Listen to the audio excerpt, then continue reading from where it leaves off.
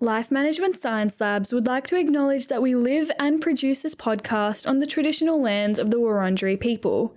We'd also like to acknowledge the traditional owners of the lands of our listeners and our international colleagues. We'd like to pay our respects to their elders, past, present, and emerging. Hello everyone, and welcome to Bouncing Back, the Personal Resilience Science Insights podcast produced by LMSL, the Life Management Science Labs. We are champions of life management science, providing structured insights informed by science and inspired by practice on key aspects of conscious living. Each week, we bring you scientific and practical insights on each element with the expert knowledge of professionals in the field. I am your host, Joanna. Let's get started. Hello everyone, and welcome back to Bouncing Back, where we talk all things personal resilience on here. And I am your host, Joanna, and today we're going to be talking about something that I'm super excited to delve into. So we're going to focus on understanding autonomy and the role it plays in help-seeking behaviour. Don't worry if this doesn't make too much sense right now. We're going to unpack it, and I'm joined by Ghassani, Swaryandini, to help us out with that. Hi, Ghassani, how are you today? I'm good, thanks. How are you, Johanna? I'm good. It's so great to have you back on the show.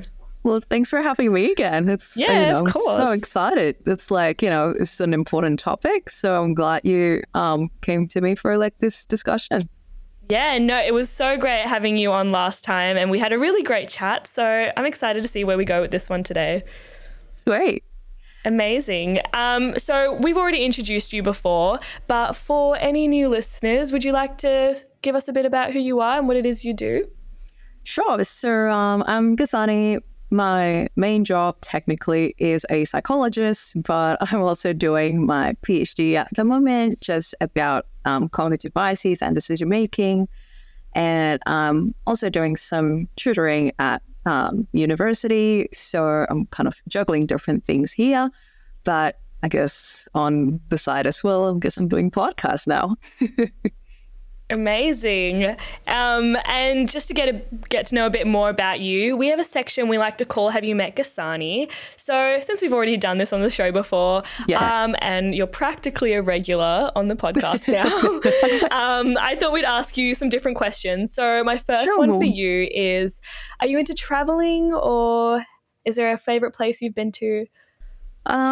Well, I mean, I haven't traveled much since COVID happened, just a little thing. That's a little hiccup for everyone. But I recently actually went to the US for the first time. I've never been before. I went to Philadelphia there for sort of like a graduate student conference sort of thing. And it was really brief, but it was great. I enjoyed it so much, and I really hope I can actually start traveling a little bit again. But what I used to really like to do, because I'm from Indonesia, and there's a lot of smaller towns and regions in Indonesia that I haven't been to yet. So that was kind of a thing that I was doing for quite a while, just sometimes with my parents, and we would go to, I guess, just all of these different beautiful beaches on the eastern part of Indonesia. That's a lot harder to get to than, say, Bali. But it's so beautiful, and the foods are great. So, yeah, I'm really looking forward to doing that again, hopefully soon. I hope you get to do that too. That sounds amazing. I love exploring more low-key places. I feel like you find the best things there. Absolutely, yeah. I've never been to Indonesia. That's actually a goal of mine, to be there. I swear every Australian's been to Bali except me. I just haven't had a chance to go. It's so close. I know. I can't believe I've been to the US, but I haven't been to Bali. So I don't know what I'm doing. Soon. Hopefully soon. But that's so amazing you got to go to the US. How long were you there for? I was only there for 3 days, so I didn't even get a chance to get a jet lag. But it was great. I just went to all of the historic sort of places where the Museum of Independence, all that stuff. That was That was great. America's amazing. I feel like it would take a lifetime to cover everything they've got. Everything. Yeah, no, that's my next plan. Hopefully, like, I can just sort of go there and just do like a bit of like a road trip or something all over. Yeah, beautiful. Well, that sounds amazing. Yeah. And my next question for you is, what is your favorite cuisine? Well, I mean, I have to say, Indonesian. I'm a sucker for it. Yeah. You can take me away from Indonesia, but you can't take away the Indonesia from my stomach. So, it's like it's the best, I think. So I'm a little bit biased on that one. But have you had Indonesian food? Is nasi goreng Indonesian? Yeah. Okay, well, love that. Oh, so amazing. That's probably the only dish that I know, unfortunately. And it's really bad because I studied hospitality in high school and we had to learn a bunch of these Indonesian dishes and I've remembered nothing, unfortunately. Remember nasi goreng? So. Well, there you go. I love the way you say it. I wish I could say it as beautifully as you do. But I just native butcher tongue. it. Yeah. Nah. Well, that's fabulous. And my next one for you is, do you have like an inspirational quote or motto that you like to live by? It took me a while actually to find one that I, just truly, rings in my heart and, just try my best to live by it. But it's actually something that Jordan Peterson has said a while ago, and he said, win humbly and lose nobly. And I thought that was fantastic because I think it really teaches us to, basically just whenever you have your wins, stay humble. And then whenever you lose, stay noble and gracious enough to take that loss. So, yeah.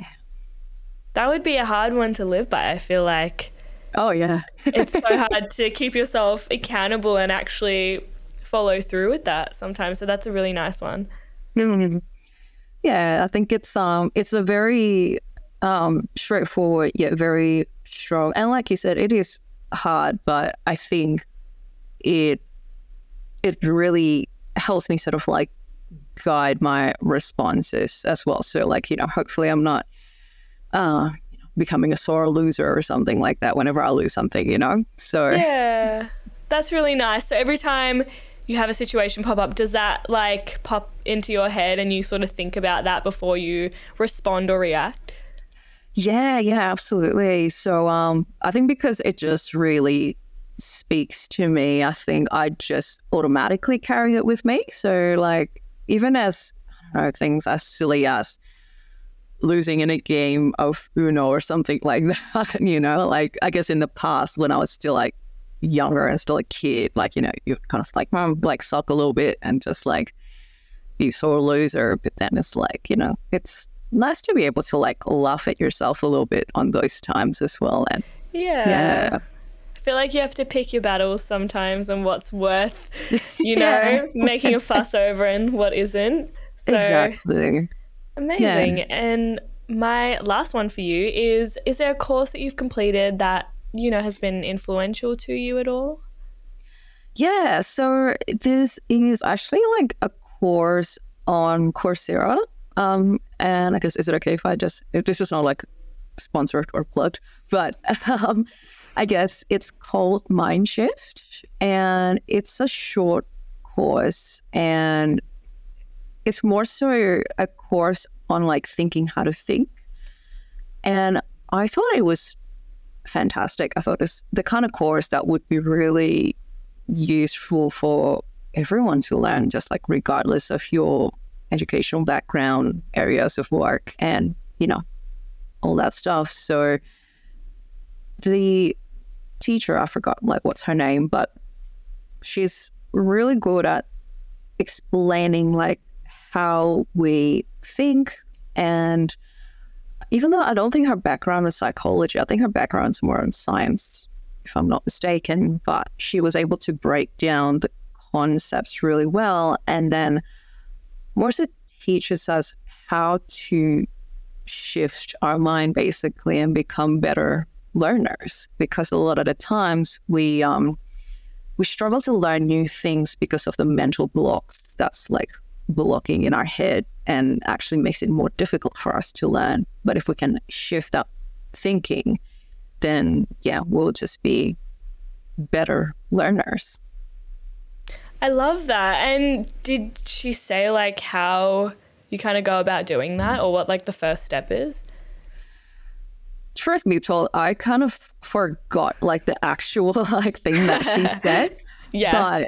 But I think for me, what was like memorable from that course was actually when she spoke about her own experience, because she actually like shared quite a bit of that. And I thought that was like interesting, because usually with those like online courses, you don't get to see that, like that part of the journey of the instructors and like how they get to it, because like I said, like her background is more like science, and she was talking about like, oh, for her to prepare for these sort of online courses, she had to learn a lot of things. And she was talking through about like, oh, how at first she was like struggling with it. It was like difficult, you know, you kind of have to teach in a different way, right? Compared to like teaching to a live class. And you have the setups, like you need to sort of structure your videos a certain way. And, that, you know, she kind of talked through her process. So to me, that was actually really interesting, because I think she's quite older as well. So it's like she would have had a lot of experience, but she showed that she kept having this eagerness to learn. And I think that was probably the biggest takeaway that I had from that. Yeah, amazing. I find that when there's like an anecdote backing like educational content, it makes it so much more relatable, and like you actually take in like what's being said and what you're trying to learn. I feel like when I'm just reading like an article or something, I find it so hard to actually ingest what's being said. But when there's something that you can really see happening in someone's life, I feel like that's so much better. Exactly, because, you know, when you learn about concepts, it's abstract and you're just like, okay, sure, like conceptually I get it, but how do I do it? Which, you know, it's the harder bit. Yeah, I'm always like, well, that's really great as like an academic sort of perspective, but like, how do I apply this to my life?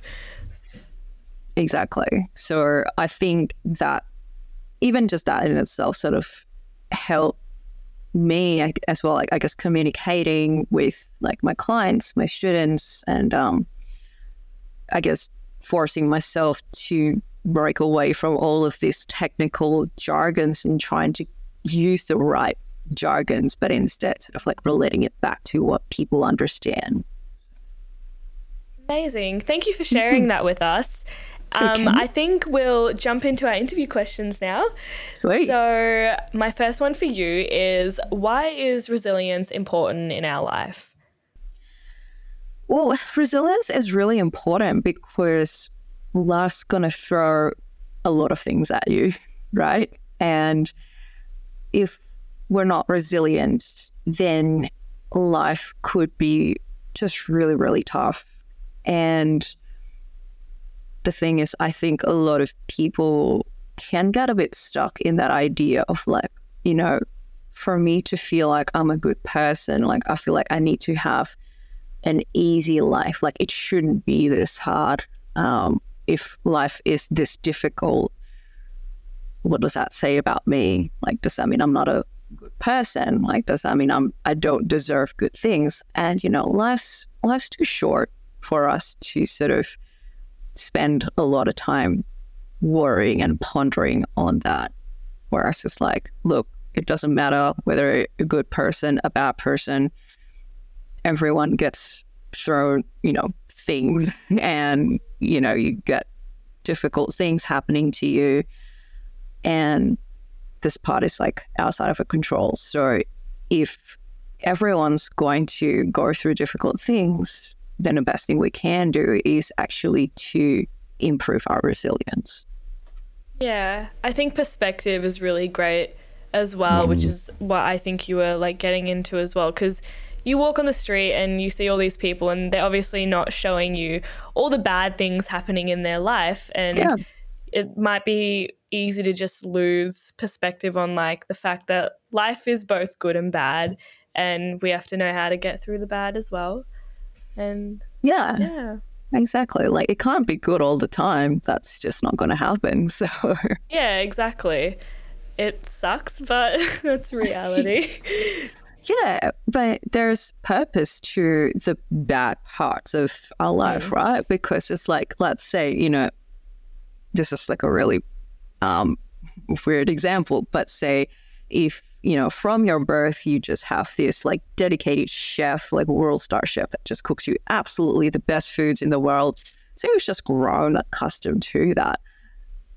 And I was like, well, it just becomes bleh, right? It doesn't become special anymore. But like sometimes you go, eat out and you're like, this is crappy food. This is not great. So the standards for like good food because you've had the bad food. So I like that. That was a really good one. I also wish I had like a little personal chef from the day I was born. That would be amazing. Yeah.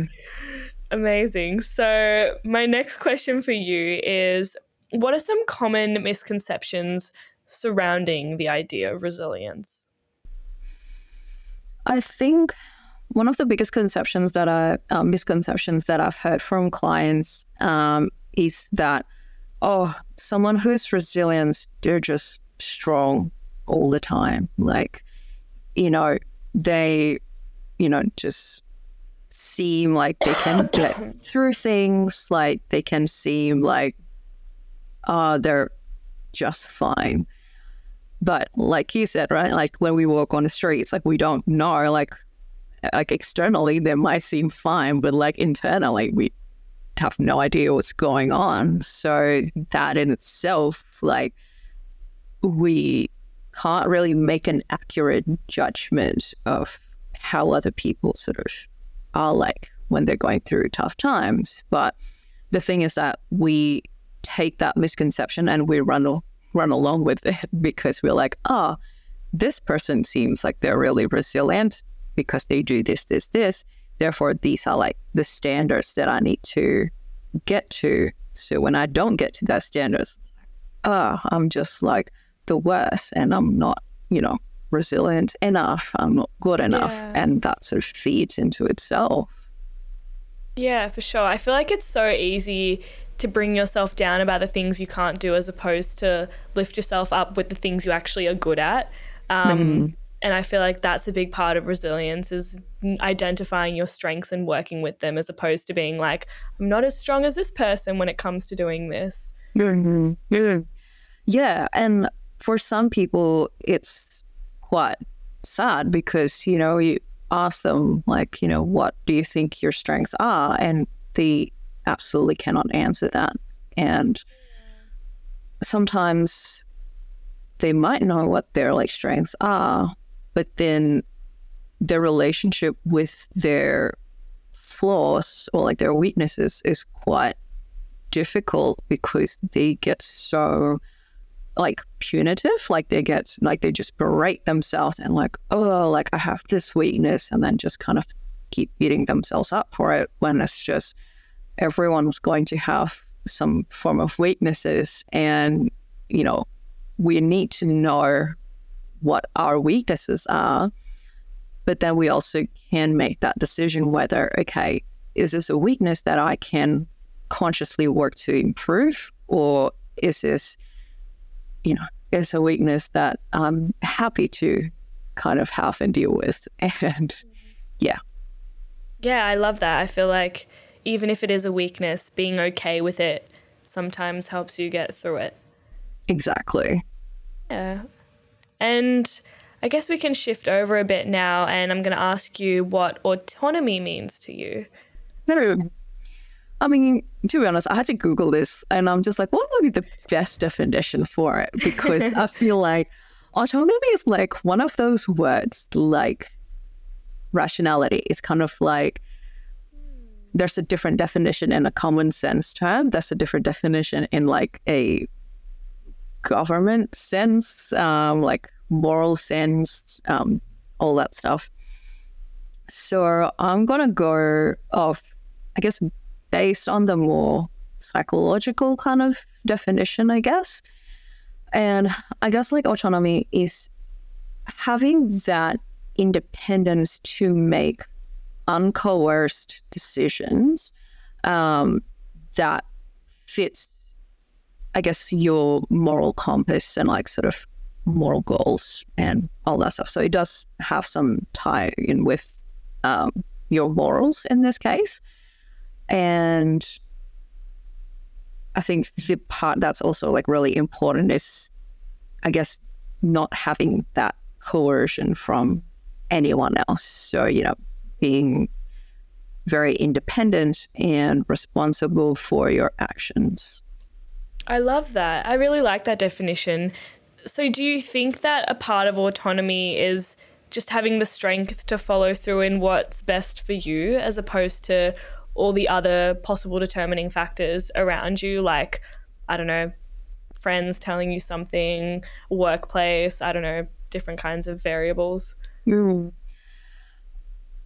a sense, yes, because I guess it depends on like what you're using this autonomy for. Because if we're using this autonomy to make decisions for ourselves, so let's just say decisions on what we wear or like decisions on our career pathway or what we're going to eat, again, going back to food. But, you know, that's fine because, you know, that decision mostly like impact yourself mostly. Like it doesn't really necessarily impact other people. I find with, I guess, other kind of situations and contexts where other people are involved, that's a little bit harder because then you're placing yourself in this situation where you have your autonomy, but everyone around you also has their autonomy. So this is where I guess people learn to, I guess, like push back and forth a little bit as to like, okay, how much do I impose this onto like other people, or how much do I let other people impose that onto me? I think that's got to be a little bit more complex because that's more of that social interaction around.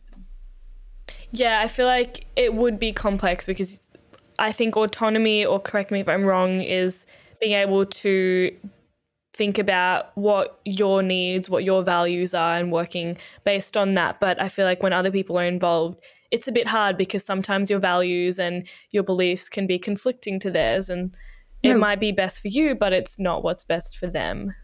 Yes, exactly. And I think we never reach like a state where we have, I guess, absolute autonomy.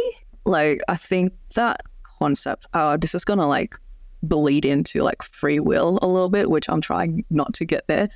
But I guess autonomy, I don't think is like an ultimate thing where it's just like, you know, you have sort of like the ultimate autonomy to like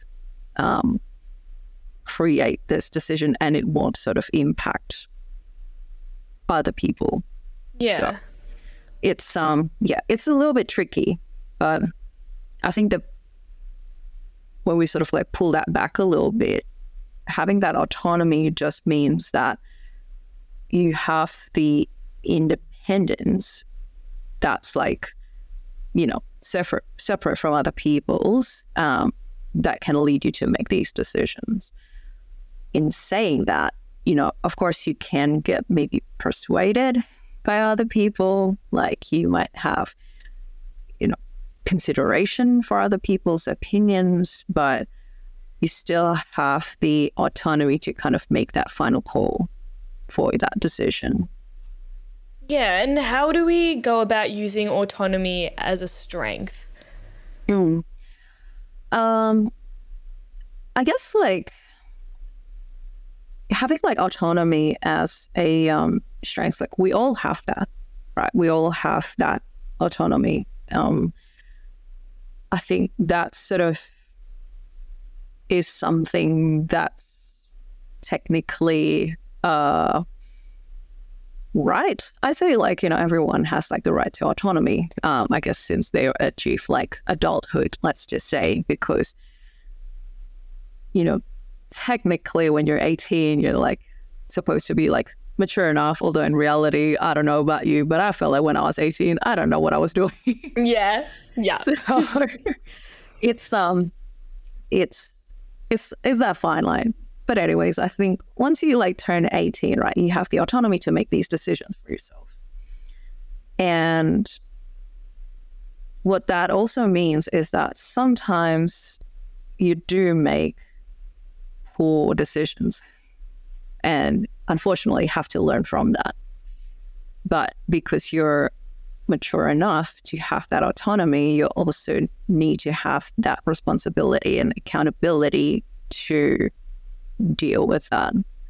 So that's a strength that I think we have as adults that, when we think about kids, they don't necessarily have that autonomy, nor they should have that autonomy, because they still need a lot of guidance from adults. So hopefully they have adults that know how to use their autonomy sort of like properly to like guide these kids.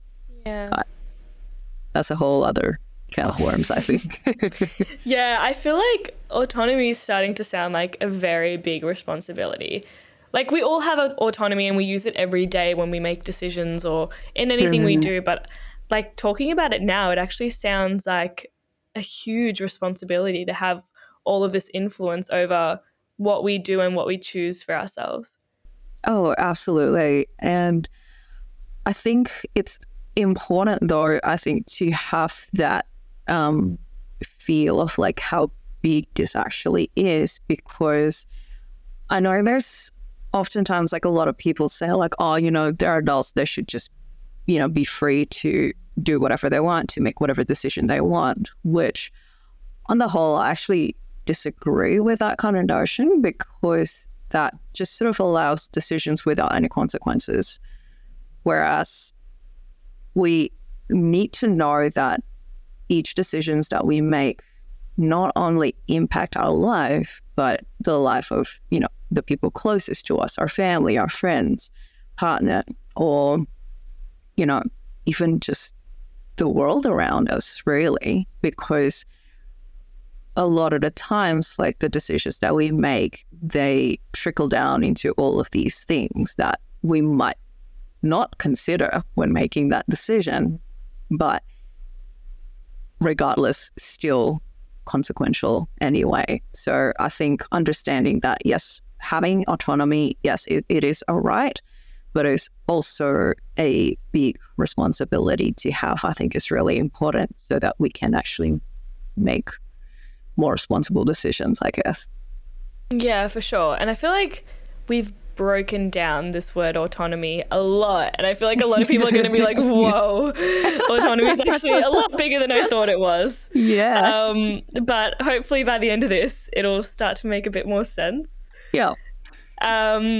I'd like to ask you of what you think about help-seeking behaviour and what it looks like.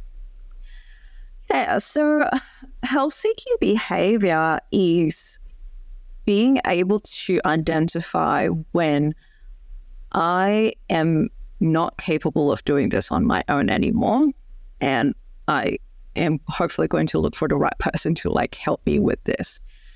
And it's such an important skill to have, yet I think not a lot of people get the mastery of it. It is a really hard skill to balance, I think, because, yes, you want to be able to ask for help, but also at the same time, you don't want to be too reliant on and too dependent on other people as well. So I think a huge part of it is sort of finding that sweet spot where, like, you're balanced in that help-seeking behavior. Yeah, for sure. And I feel like there's sometimes might be a stigma, like a negative stigma around this idea of seeking help as being a sign of weakness. Yeah. And it's probably one of the most common thing I hear in my work with clients. You get clients who have been on their own for most of their life, really, and they had to almost reach a breaking point for them to be like, hey, I actually need help, which is commendable that they actually, are able to do that. But also at that point, usually they're at that point where it's like actually really difficult because you have to like trace back to a lot of things and change a lot of things as well. Yeah. I feel like even taking that first step to see a psychologist would be like healthy help-seeking behavior, would you say? Oh yeah, it's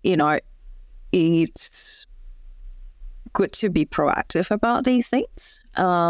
It's kind of like I would usually compare psychologists to personal trainers rather than like doctors, because you usually go to doctor when you're sick, which I've been trying not to. Like I've been trying to be like a bit more proactive, going to the doctor and just doing your annual medical checkups and all that stuff, just so that you actually don't have to see them as often, which is better, right? Yeah.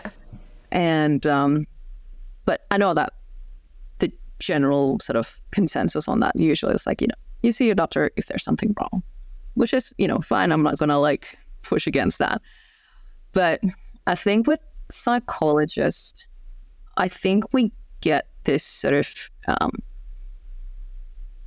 stigma, I guess, that, you go to a psychologist when it's like really, really, really bad, which I guess, yes, for some people that might just be their turning point, but we could also be like personal trainers, really, where like we're there to keep you in check.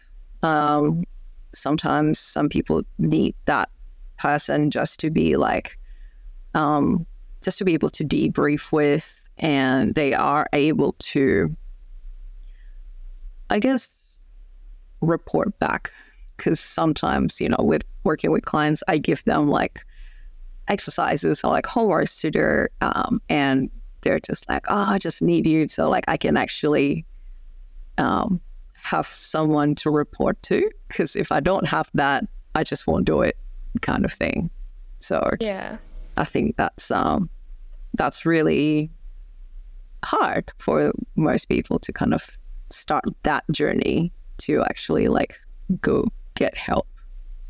Yeah, for sure. And when I was thinking about this topic, I was thinking a lot about toxic masculinity, and I was thinking about like how gender roles kind of play a role in this as well. This idea of seeking help. If you seek help, you're weak. And I think toxic masculinity has a big part in like creating that stigma of when you reach out for help, that's a sign when you've hit rock bottom. But like you were saying before, like I feel like a lot of people, even people I know, have psychologists just because they want to talk about something. They don't have to be at like, rock bottom to have a psychologist.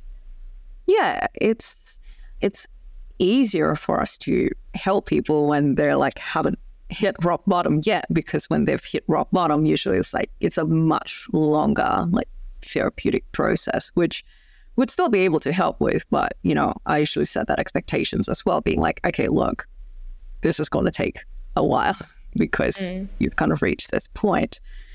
But I guess I don't know too much about like, whether toxic masculinity sort of like plays a role in this or not, because I happen to see this behavior almost equally from both genders, because yes, I think there's this sort of general idea that like, men get taught like, be tough, don't ask for help, do it yourself kind of thing.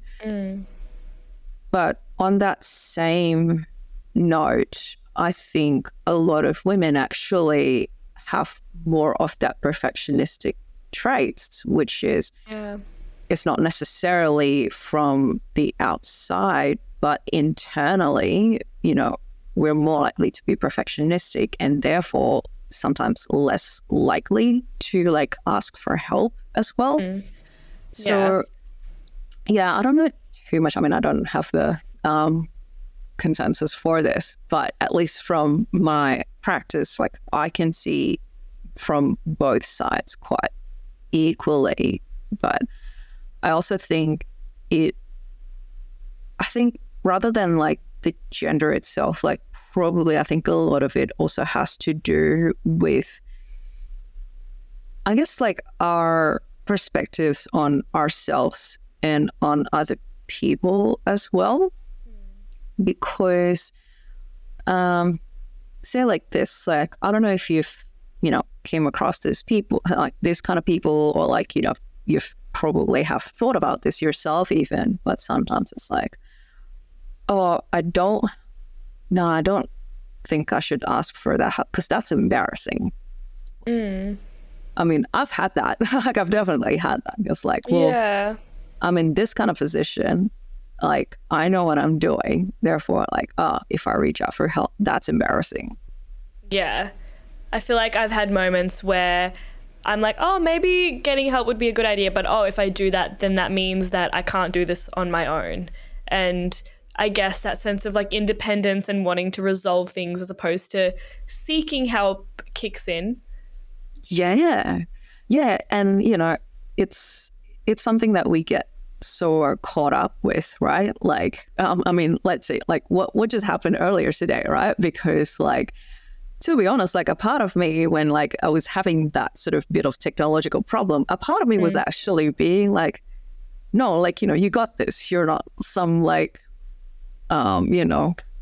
some person who like doesn't know how to deal with like technology and stuff. Nah, you'll be fine. You get, you sort all of this. And I was like, it's been 5 minutes.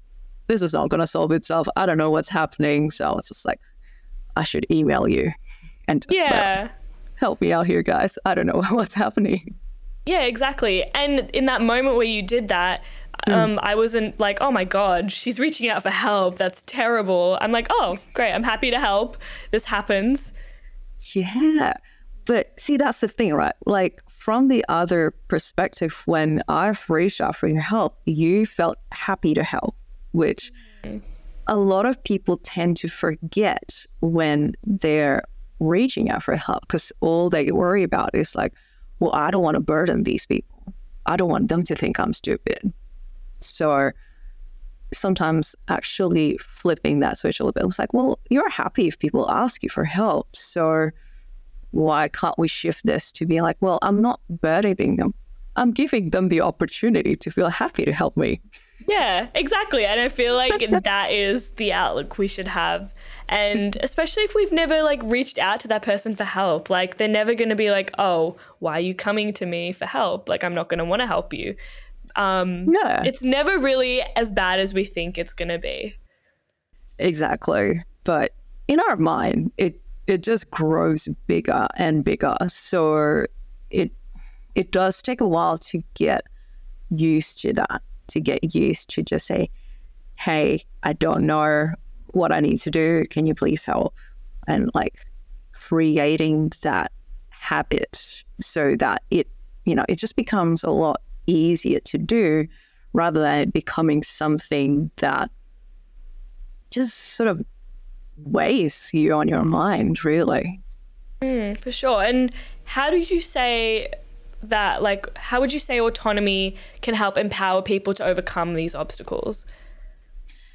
I think autonomy can sort of fit in this sense that, like we talked about just then, like how big autonomy actually is, right? There's this sense of like responsibility. So having that sort of autonomy helps us sort of realize that, hey, I too have limits and I need to know where my limits are.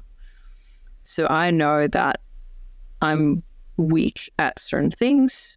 Therefore, I would need to be a bit more proactive in this. I need to be humble enough to reach out and ask for help.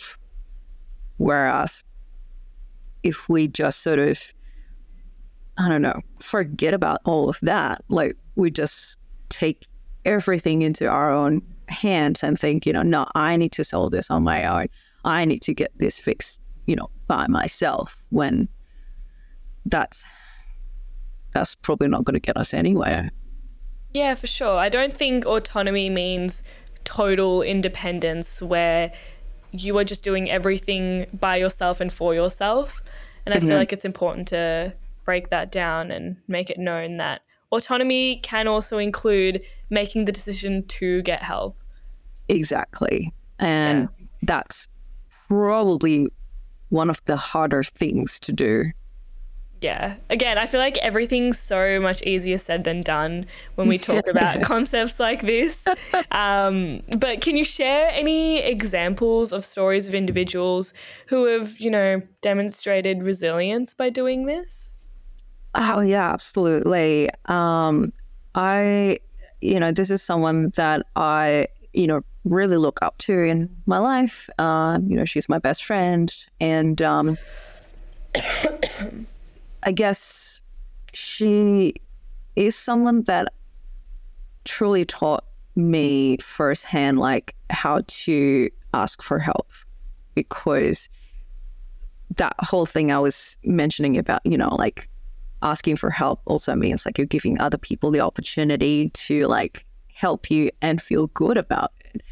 I actually got it from her because I guess, I grew up quite independent. Like I grew up quite self-sufficient, not easily like relying on other people. And I guess seeing how she used to be like that as well to an extent, but she went through some like difficult times, and seeing how humble she was to keep like actually reaching out for help. She sort of went from the bottom, basically. She just sort of allowed herself to constantly like ask for feedback, putting herself in the crossfire for all of this probably quite hurtful criticisms, feedbacks, and all that stuff, but then also using that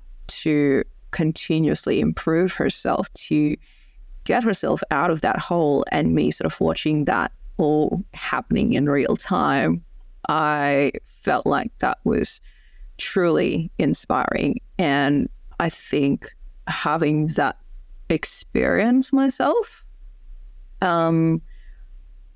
I guess that kind of rubbed off on me as well. And I kind of learned from that, and I learned like, okay, it's actually good to be humble enough to ask for help from other people and to accept our limitations as human beings, to be like, I guess having that moment to think to ourselves, hey, am I actually capable of doing this? If not, that's okay. I'm not the scum of the earth. I'm not the worst person to ever exist.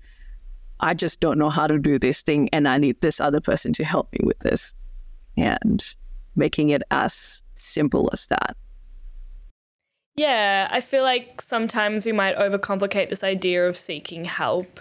And I don't know about you, but whenever I go to think about, oh, let me reach out to someone because I need some help, in my brain I'm like, do I need to? Will they think I'm annoying? Is this embarrassing? Like, can I resolve this on my own first? I feel like there's this checklist we go through before we actually reach out for help, and sometimes that deters us from reaching out. So, yeah. I mean, I totally go through like that kind of motion as well, right? It's like, is this problem big enough for me to like reach out for help for? Or is there something that I can maybe just Google and, get away with it? And, not having to ask someone, like risking, I don't know, sounding stupid or something. Because, we all kind of think that, right? It's like, I don't want to sound stupid if I ask for help on this thing. Yeah, exactly. And I'd rather Google something and have Google like keep that in my little history as opposed to, having that out there in the world with someone permanently knowing that part of me. And I Yeah. feel like there's a lot of vulnerability that goes into seeking help as well. Yes. So it's great that you bring that up about that vulnerability, because I think at the core of it all, it is about that, isn't it? It's like we don't want to feel vulnerable. I don't want to seem stupid.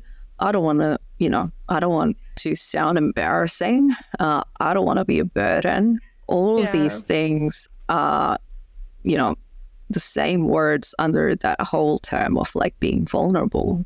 But that's a part that's like really important for us, because when we are being vulnerable and other people can actually step in and help us, that's when we can actually form quite strong bonds with people, right? Because then I'm vulnerable towards you and then you support me. And then because there's already that kind of interaction, then you probably would feel more comfortable being vulnerable towards me, because you know that, okay, maybe there's this sort of like mutual thing happening here.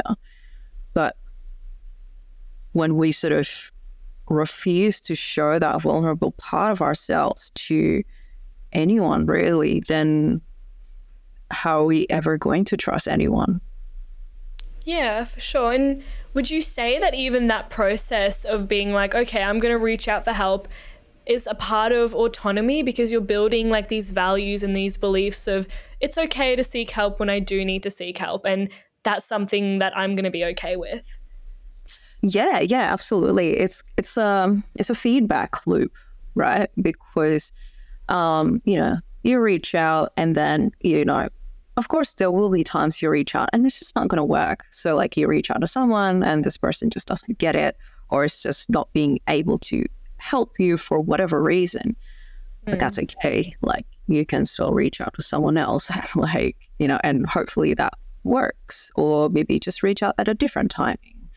So yes, like because you're putting yourself out there, you reach out for help, you assess the feedback that you get from this other person that you reached out to, then that sort of like helps you shape that autonomy as well. It's like, okay, like I know that I can reach out for like these kinds of things that, I need support with. And like I know I can reach out when I'm at this point. Yeah, exactly. And I'm sensing that there's a lot of self-awareness that's involved in this process as well. Yeah, I think that's a huge part of it actually, just having that self-awareness and just having that I guess like acknowledgement as well as to like where I'm at this time. Yeah, for sure. And how would individuals go about developing a deeper understanding of what their needs are and how they can go about seeking help with that? When we talk about needs, I think this will depend on the goals that you're trying to achieve, right? Because I guess let's put this into like a bit more like a specific kind of example. So let's just say in my PhD, like my goal is to, be able to like publish research papers, to finish it, to like learn more about it. So there are some clear goals that are, associated with it. So it's important for me then to identify like what my needs are. So to identify what my needs are, I need to know what I'm good at and what I'm not good at. So for example, say I'm I'm good at researching things. Like I'm good at, looking for like literature. I'm good at looking for I guess specific like ideas that, you know, I need to like cultivate. But I'm not that good in the actual, maybe like the technical statistical things perhaps, or maybe like I'm not that good at I don't know, I guess like because I have to use this other like statistical software that I haven't used before, so like clearly I'm not good at it, so like I know I need to like practice it, right? And like I need to constantly like nudge and poke my supervisor, being like, hey, can you help me out with this? Because like I don't know what I did and it's just breaking and I'm freaking out, and like all that stuff. But for some other things, like, oh, I know I'm good at maybe communicating my research to other people, talking to other people, presenting it, that's fine. So when we identify that, okay, I'm not good at these things, then that's practically our needs, right? Because it's not met yet. So like, okay, I need to sign up for like a course in this statistical package thing. I need to, I guess, continuously ask my supervisor if there's, you know, anything that I have in mind, or I need to practice it more as well. So then the needs become very clear to us. And then when we identify that, I can like, okay, who do I reach out to? So that we can reach out to people in a more targeted way. Because I think usually what happens is that we don't know what our needs are. You know, we just sort of feel like, oh, I just don't feel great. I feel like something's off. I don't know what's wrong. It just doesn't feel right. But I also don't know what I need. But I'm going to like reach out for help anyway. But then it's not quite targeted. And that's where, you know, there's like a mismatch, because this person that you've reached out to is maybe not a good fit for like your need. But then maybe because of that one bad experience, they just like, oh, I'm just not going to like ask for help again. That's sad, because that's like a wasted opportunity.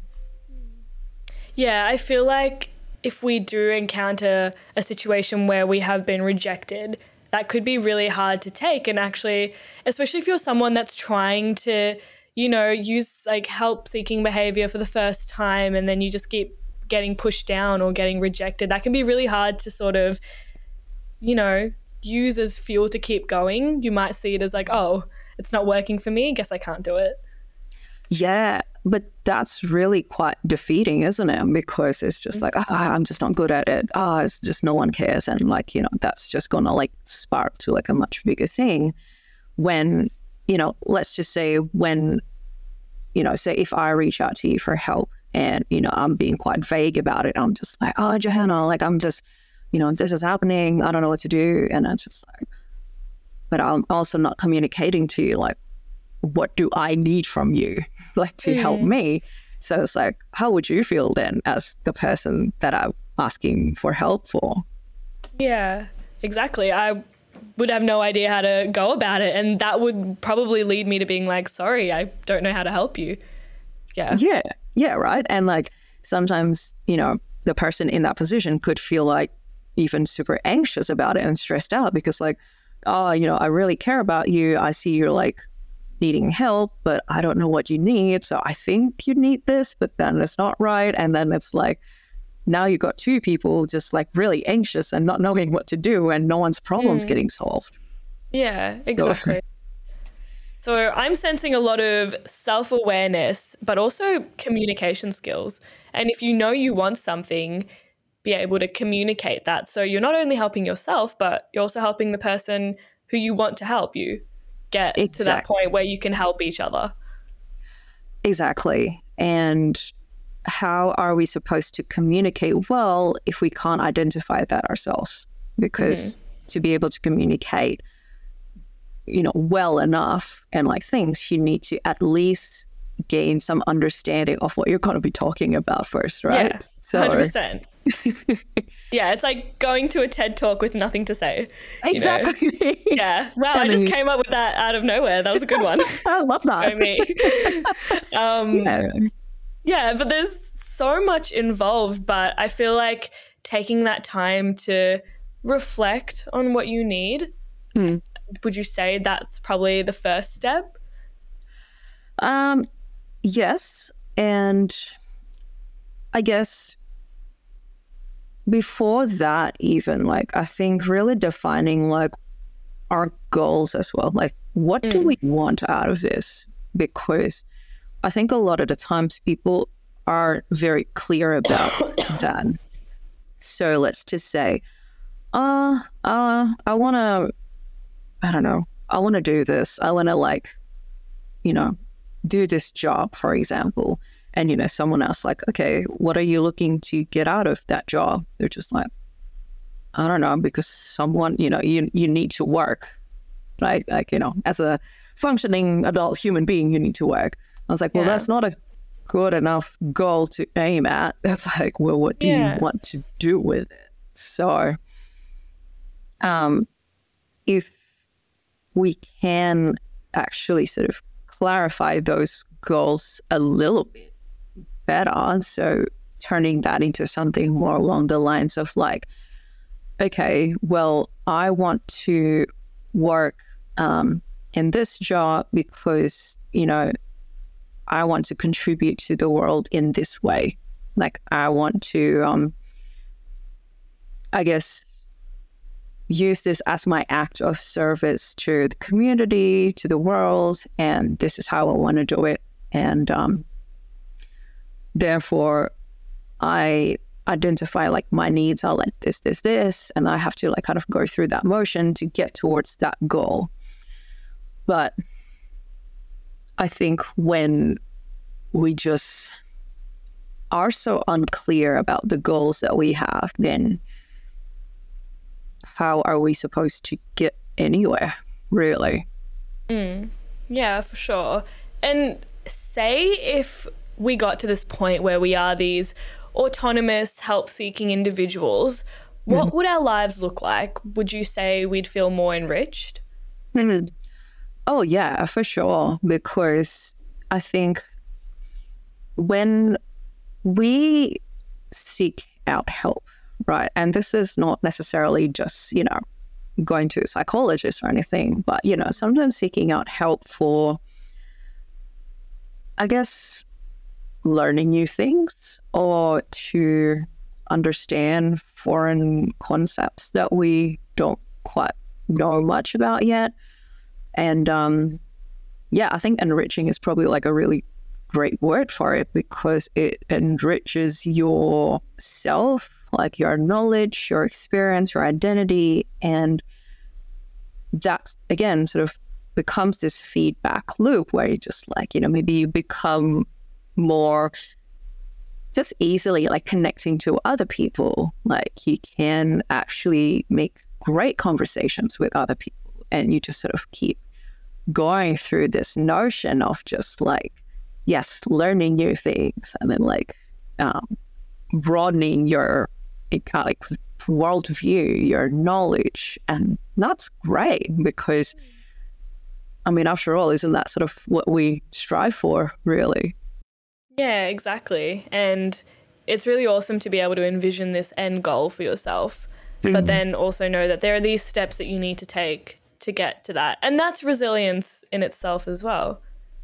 Yeah, because, you know, you're sort of like allowing yourself to go through like some difficult times. It's not easy to like ask for help. It's not easy for you to welcome other people, you know, telling you where you might be doing things wrong. Yeah. Like, it's so hard. But I read this line in a book recently, and I just felt it to my core. And it just says, we don't need people to tell us that we're right. We need people to tell us where we're wrong. And I thought that was actually quite profound, because that is true. It's like, why do I need people to tell me that I'm right when I already know that I'm right? when, I actually need people to, pick up my blind spots, like tell me like, yeah, maybe, but like, I don't know, have you considered this other thing? And, actually practicing building that habit to welcome that kind of feedback from other people really can enrich our experience.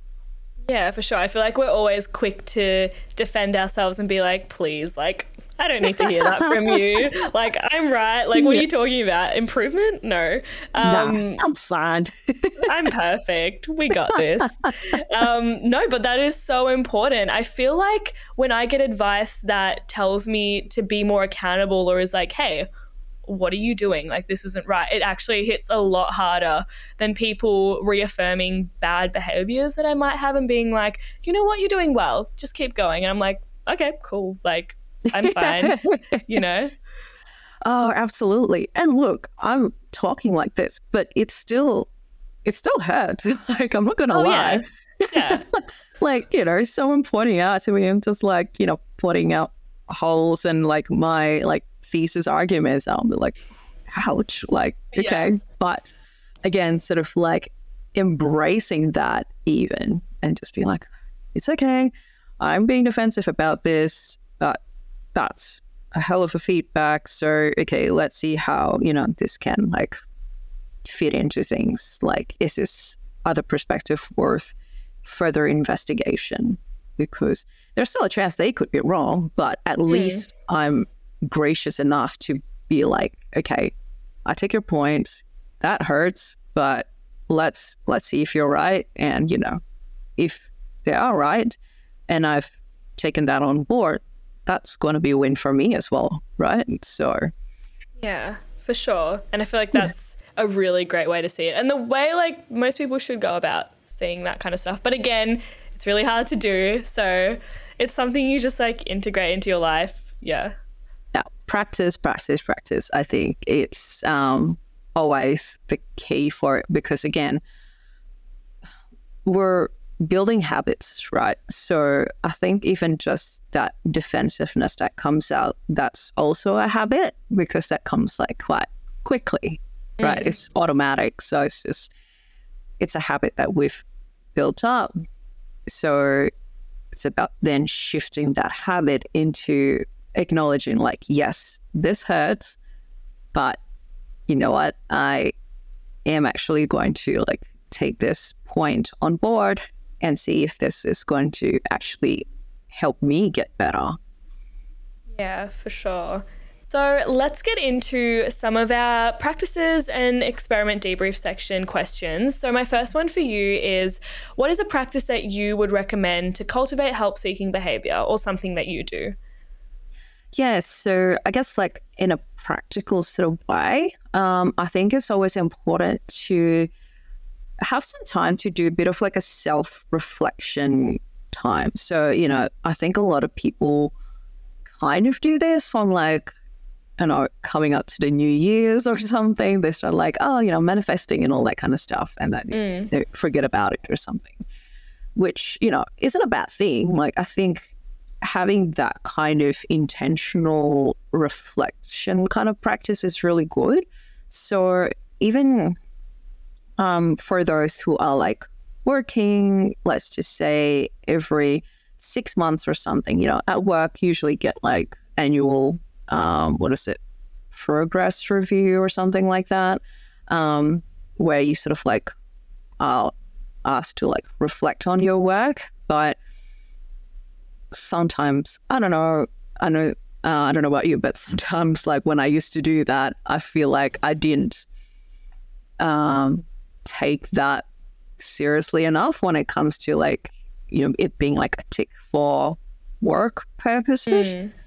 But hopefully doing it for ourselves is, going to help us take it a little bit more seriously. So I think even just like having those check-ins with ourselves every 6 months or so, because a lot can happen in 6 months, right? And just checking, okay, are our goals still the same? And are we still heading towards that goal? has our goals shifted? Because sometimes it could happen.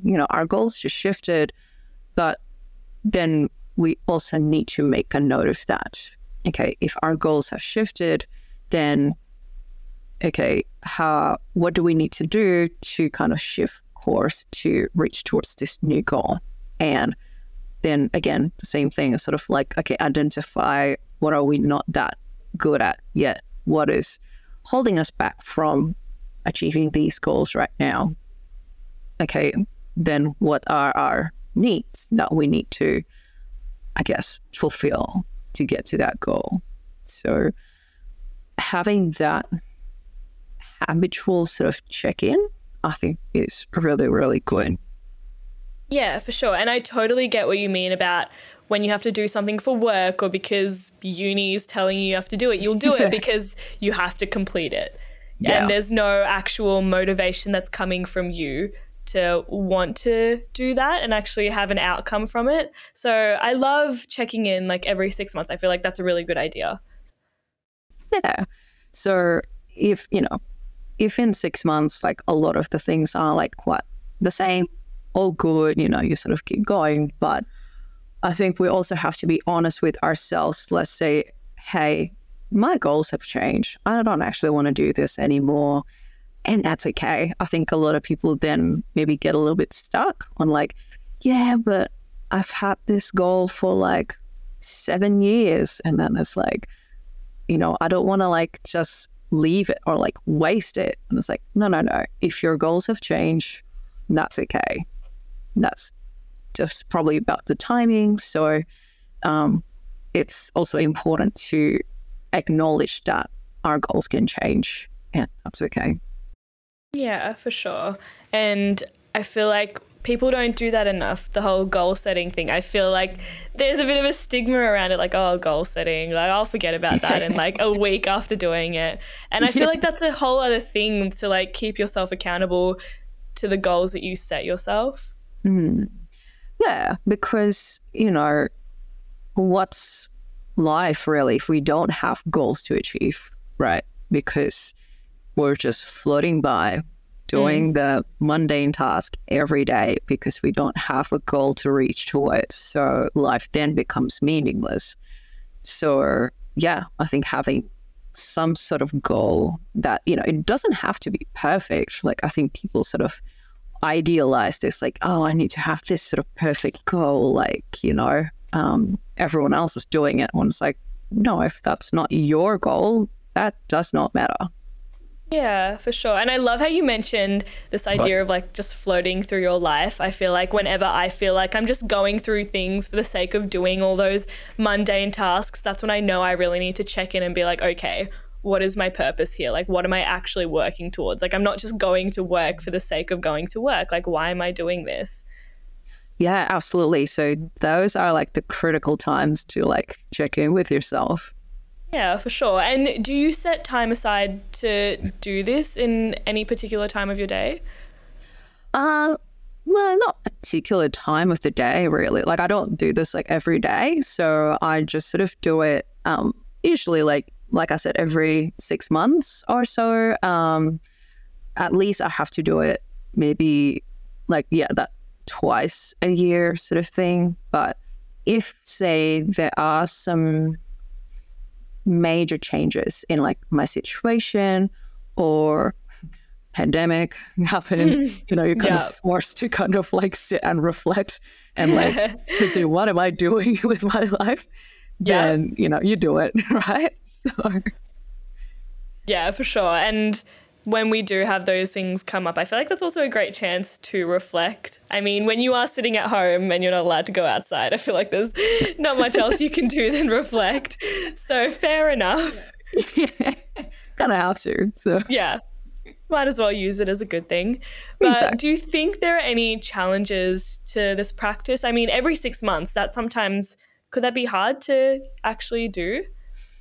Yeah, I mean, sometimes it's just like, I don't know, I feel like everything's great. And then like next month it's not. So, there are times that can happen. So yeah, sometimes, you're trying to check in with yourself in 6 months and it's like, oh, I don't know, I've been so busy in the last 6 months that it feels like I don't need to change anything sort of thing. But again, like, it's important to then think about the things that we are doing, right? It's like, okay, I'm doing this work, I'm doing this job. What am I going to do with this? What am I taking this to?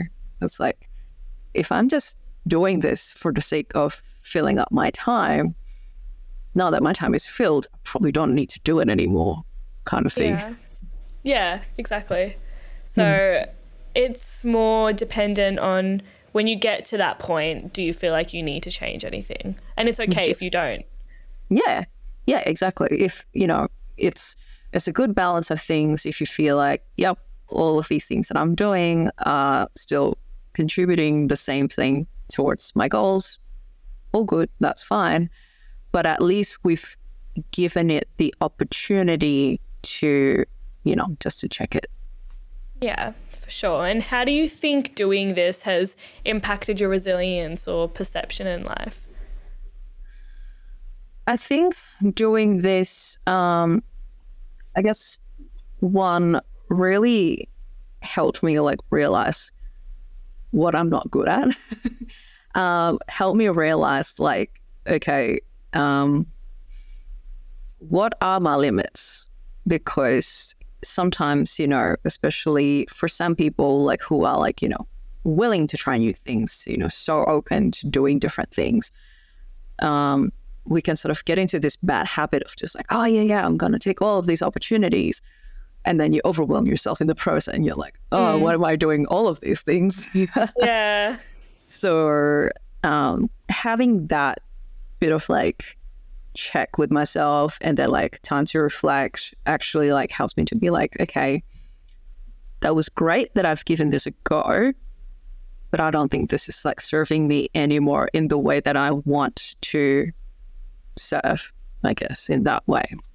Yeah, for sure. And if this, for example, doesn't work for someone, are there any other practices you might recommend people try?